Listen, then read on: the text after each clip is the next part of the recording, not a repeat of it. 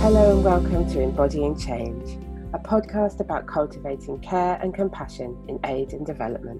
I'm Marianne Clements, and this podcast is part of an initiative I'm working on with Melissa Pitotti, which is being hosted by the CHS Alliance. Our work looks at the intersections between mental health, people management, and organisational culture in aid and development organisations. And to do that, we use the lens of care and compassion. Today, I'm talking with Gemma Holdy, who's a wellbeing advisor and facilitator for aid sector professionals and change makers. In our conversation, we talk about Gemma's research into wellbeing in the sector and what she learned from it about wellbeing in humanitarian organisations, and how the topic of wellbeing intersects with race, power and privilege. So hi, welcome to the podcast, and today I'm with Gemma Holdy. She's a writer, facilitator and advisor on wellbeing in the aid sector, and I think other things as well, really, but she's going to tell us a bit about herself and introduce us a bit to her work. Hi Marianne. Hi. Nice to be here. Nice to see you again and be with you again. Do you want to say a bit about how you got interested in wellbeing in the aid sector more broadly, what your journey, your personal journey with that's been? Sure, yeah. Well, I've been working in the aid sector for over 15 years, mainly on human rights and humanitarian programs, and largely in East Africa and in Palestine. And I guess I had my own kind of mental health issues around different experiences.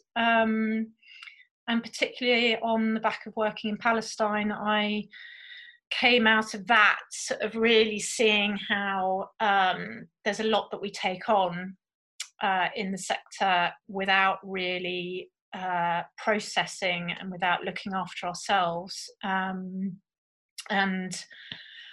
at a time when I was kind of having to really take a step back to question whether I wanted to stay in this kind of work, and what it was, the impact it was having on me in terms of my mental and emotional health particularly. That was when I really started questioning, okay, so why is it that so many of us are going through what we might call burnout or trauma or any other sort of difficult emotional challenges, and yet it's not really being paid sufficient attention to by our organisations. So that then led on a path of exploring this through a PhD. So I decided to study a PhD at the University of Sussex, which was examining stress in the aid sector. I did my research in Kenya. I spent a year in Kenya, where I've lived and I've worked before, speaking to international and national staff from different international NGOs and aid agencies about their experiences. And that really gave me a much more nuanced understanding of what was going on, and made me realize that, okay, this is a problem in the sector. Stress, mental health problems, burnout is pretty bad and pretty common. But how we speak about those things, how we experience them, how we're affected by them really varies according to who we are, and who we are in that organisation, who we are kind of in our own societies, how we understand mental health in our societies, and also kind of the organisational culture that we work in, and how that is so much influencing our ability to speak up about what's going on for us on a personal level when we're doing this work. So that's really kind of what's led me to this point now, which is really looking at really trying to support different organisations to look at mental health, but to see it in a kind of lens of diversity and difference, understanding that we do have inequalities within our sector, within our organisations, that affect our mental health and affect our well-being in different ways. And so we have to kind of look at this in a more dynamic way in order to really change and challenge these problems that we have. So that's where I'm at the moment, along with also trying to write a book that draws on the thesis, my doctoral thesis as well. Right, and we wanted to talk a bit about that. So I know that a thesis is always a big undertaking, and now writing a book on the back of it is something else. And it would be great to hear a bit about how your thinking is evolving from the thesis and into the book, and how you're framing some of your thinking. Yeah, absolutely. So yeah, I mean, as probably most people know, a doctoral thesis or any kind of postgraduate thesis is very academic, and it's very kind of theory based, and so that in itself makes it quite dense. But some of the main points in the thesis were still, I feel, really relevant to sort of bring over for the purposes of a book that could actually have practical value for the aid and the aid and development sector. So really looking at how can this book, what I'm writing now, be more like a kind of self-help for the sector, so that we can actually reflect on these problems that we face and work together on finding solutions or different ways of working together that change this dynamic, this organizational culture that's sort of pushing hard all the time and expecting us to be high achievers and high productivity and always being the best at everything. So one of the concepts that I draw on, and which you and I have discussed before in my thesis, is the idea of the perfect humanitarian. And this really is an idea around kind of what's expected of us as aid workers in terms of mobility, of being available to sort of travel from one emergency to another. This applies particularly in the humanitarian sector, but I think to a certain degree also in the development sector.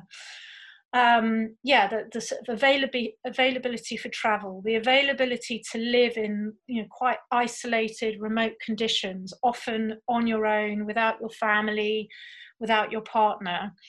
This kind of very macho environment where it's all about kind of what crises that you've been at the centre at, and how much you've kind of been able to stay the course.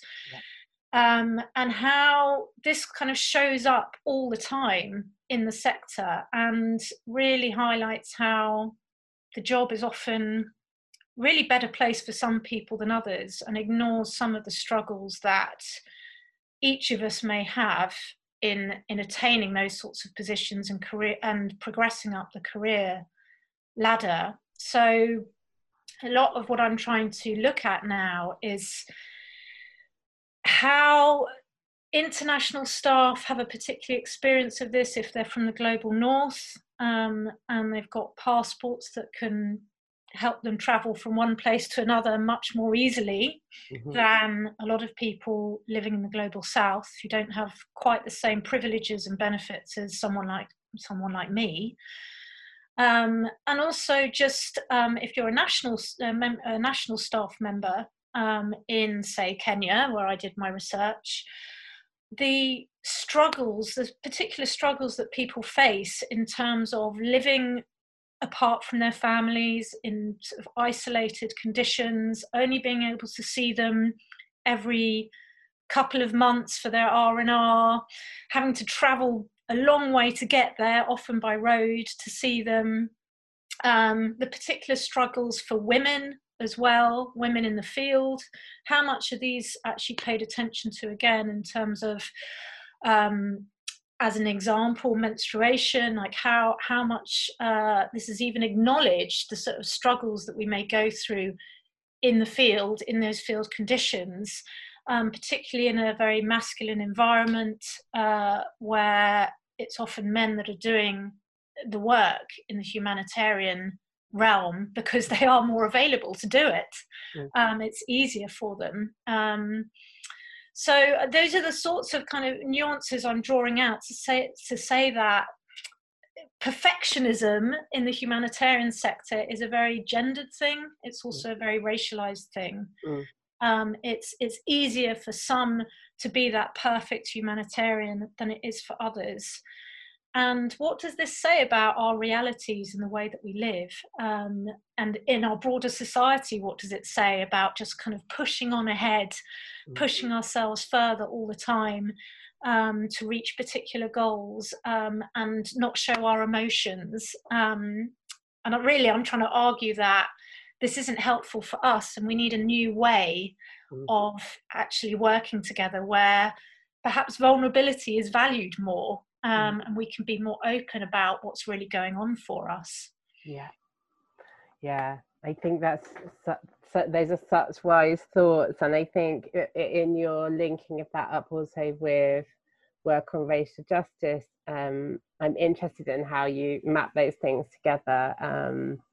I think certainly in my work on that, I often come up against, in myself and in other people, this idea that I must get things right, or I must do the right thing. And I think the idea of bringing vulnerability into that conversation sort of opens up the whole conversation of what is it to make mistakes and try to be accountable for them, and take responsibility for them in some kind of way. So I'm interested in how your thinking's evolving around that. Yeah, and of course this discussion is just so present right now. I mean, it's not that it's not been there all along, but I think on the back of the protests that have been happening on racial injustice, particularly in the US and the UK, it's brought it to the forefront, which is a positive thing. Supposedly more white people are waking up to this when they should have been doing this ages ago, but it brings with it a challenge. And I guess I can talk from my position as a white middle-class woman.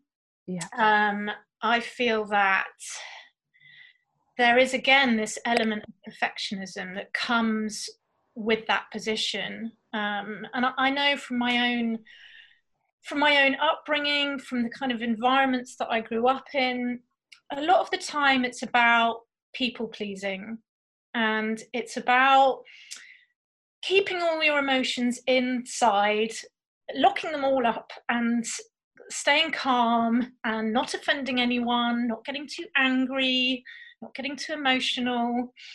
And that's the way a lot of us live all the time. We keep everything inside because we don't want to offend anyone and we don't want to cause a scene. And yet by doing that, we're kind of feeding into this silencing around inequalities and this silencing around our own privileges, and how issues like racism show up in our lives. So I guess my learning recently around this, and I've really sort of been doing quite a lot of reflection on this and a lot of group work as well over the years around particularly around racial injustice, but also gender inequality, is we have to be willing to get things wrong, and we have to speak up and know that sometimes we're going to offend somebody, and may cause an argument, or we may get hurt as well. I think that's the other important component of this, is that there is a lot of emotion and there's a lot of hurt within these discussions. But this is also, when we're talking about racial injustice, this is the experience of people of colour all the time. And we've got to recognise that, like how we are also contributing towards that hurt all the time. So are we willing to also open ourselves up to perhaps our feelings being hurt? Because that is part of the work. And again, I think this is a societal thing, is that we don't want to lean too far into our shadows.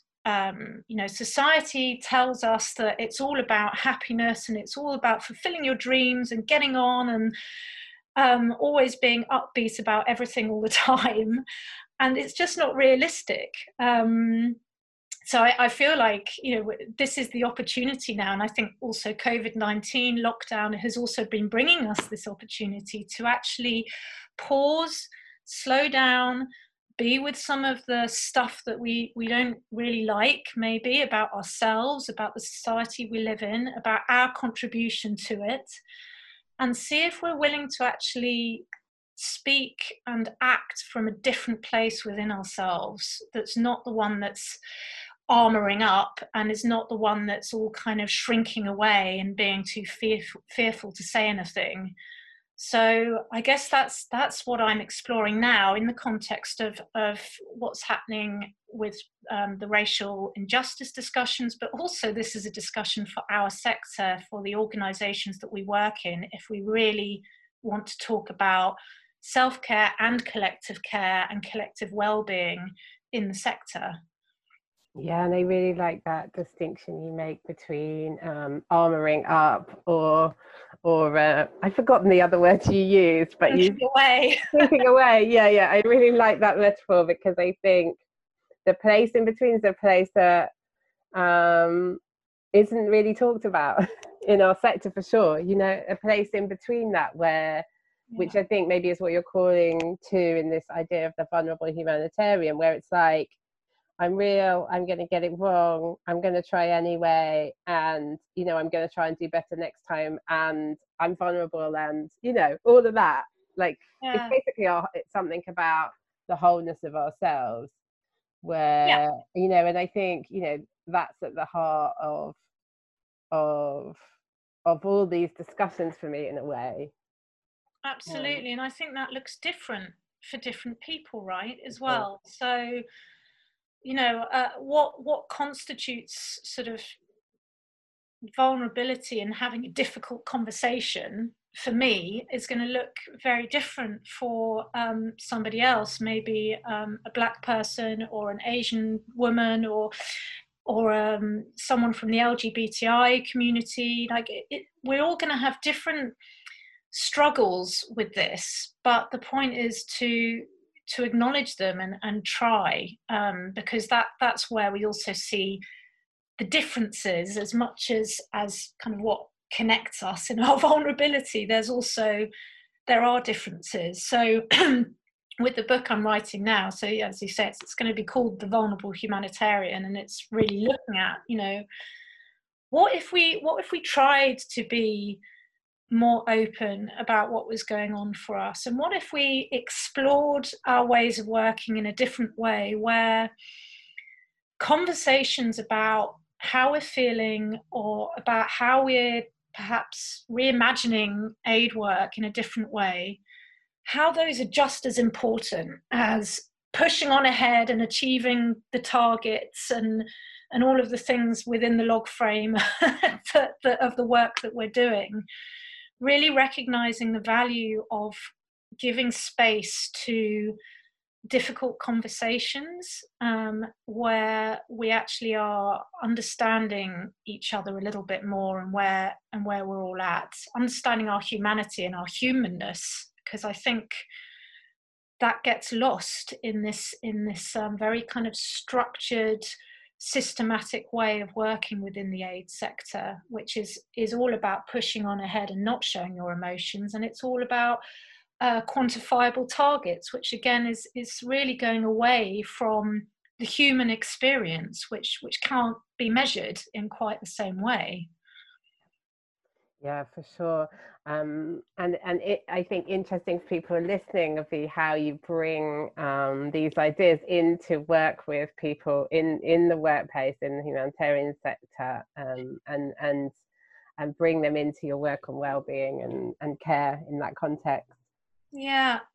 I mean, I feel like for me, it's really an evolving process. So, I feel I also look at things often like pre-COVID-19, and we're not even in post-COVID-19 at the moment, but like, how did I think about things before, and like, how has that evolved in light of what's been going on? So, I feel it's very easy to, in the midst of what's going on now, to sort of come forward with a whole list of well-being exercises to deal with your anxiety or whatever, and that's all very well and good, and some people do need that, and I recognize that, but I also feel that what's equally important is actually just giving the space for people to talk about what's happening for them. We have so many people struggling with the realities of COVID-19 right now, in terms of perhaps they're juggling looking after their families with also trying to work, and everything going on underneath one roof.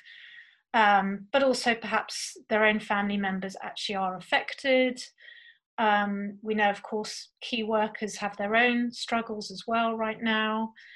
And just recognizing that vulnerability in itself, I think, is important. It's important for us as aid workers, as development workers, because we often are seeing ourselves, unconsciously perhaps, but nevertheless, as the savior, the helper, the person that's there to help the other person. And that, over the years, has created this power dynamic between us and the communities that we are supporting, where we're the ones that come in with the answers. And yet, what COVID-19 is showing us is that none of us have the answers, and all of us are vulnerable. It's not just this bunch of people out there that we fly over if we're, from Europe or America or whatever, we fly over to help. It's happening right here in our neighborhoods. So coming back to your question, like how to actually bring this into the work that we do, is to really go into how we ourselves are also vulnerable. We're not unaffected by what is going on around us. And I think allowing a space for that reflection also helps us connect better with the people that we're assisting, because there's no longer this huge kind of divide between us and them. Somehow, actually, we're all in it together, even though I'll definitely say at the same time there are huge differences. But I feel that we have to recognize that within ourselves, our own fears, our own anxieties, our own hopes, our own dreams, whatever those things are, in order that we can actually understand other people a little bit better and support them better. So in the workshops that I've been running, I've been really trying to provide that space by using different kind of exercises that get people going into their bodies, going into their emotions, and being with those. And I feel it's about kind of not necessarily coming in with a structure, but actually kind of giving a space for things to evolve, and that can look different according to who it is I'm working with. But I think using exercises that encourage those sorts of conversations that are coming, I guess, more from the heart than the head, and also encouraging different forms of expression. So sometimes it's about just kind of exploring what's around us, what's out in nature, what can nature tell us about what's happening for us right now, or what's inspiring us. Again, COVID-19 is forcing us to slow down and to pause and to see what's out there and to notice things more, to notice the beauty of the nature around us that we often aren't paying attention to. So how are these things, how might they help us in the work that we do in terms of slowing down and being with ourselves and being with our colleagues and being with the communities that we support as well? Great, thanks, Gemma. And where can people find you if they'd like to find out more about your work? Well, I have a website. So yeah, my website, it includes information about the work that I do as advisory services, as ongoing research as well. It's one component is to continue researching what we understand about stress, mental health, well-being within organizations in order to actually have better interventions. So on the website is information about that and about the workshops that I run.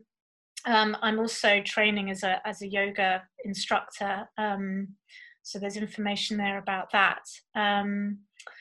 And also I have a blog, so that's on the website as well, where I've been writing.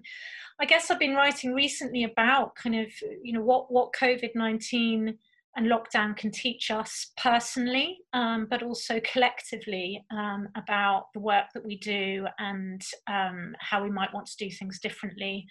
And also reflecting a bit on issues around white privilege and what we can do with our white privilege in terms of responding constructively in light of the racial injustice, so that we're not feeling silenced and we're not feeling shamed. What are some actions that we can take right now so that we can be fully present with what's happening and able to give some kind of support and solidarity. So I've been writing about that there, also on Twitter as well, and I'm occasionally writing on other platforms as well, and also on LinkedIn. So we should give your handles or your website thing. Is it gemmaholdy.com? Yep, so my website's gemmaholdy.com. My Twitter handle is AidSoulSearch. And those are the main places to find me, really. Yeah, thank you so much, Gemma. I think that your work really resonates with our initiative, with the Caring and Compassionate Aid Organisations initiative, because it really gets to the heart of well-being, not just being a question of providing service, but actually really looking at how our organisations run and what actually the heart of the work we do is. So thanks so much for sharing something about your work, and I hope people go and check out more about you afterwards. Thank you, Marianne. Really good to speak to you again. You're welcome. You've been listening to Marianne Clements in conversation with Gemma Holdy, and this is Embodying Change, a podcast about cultivating care and compassion in aid and development. The show was edited by Ziada Abeid. If you enjoyed this show, please do share it. And if you're an Apple Podcast user and are listening there, please do leave us a review, as it helps others to find our show. We'll be back soon with another show exploring how we can cultivate care and compassion in aid and development.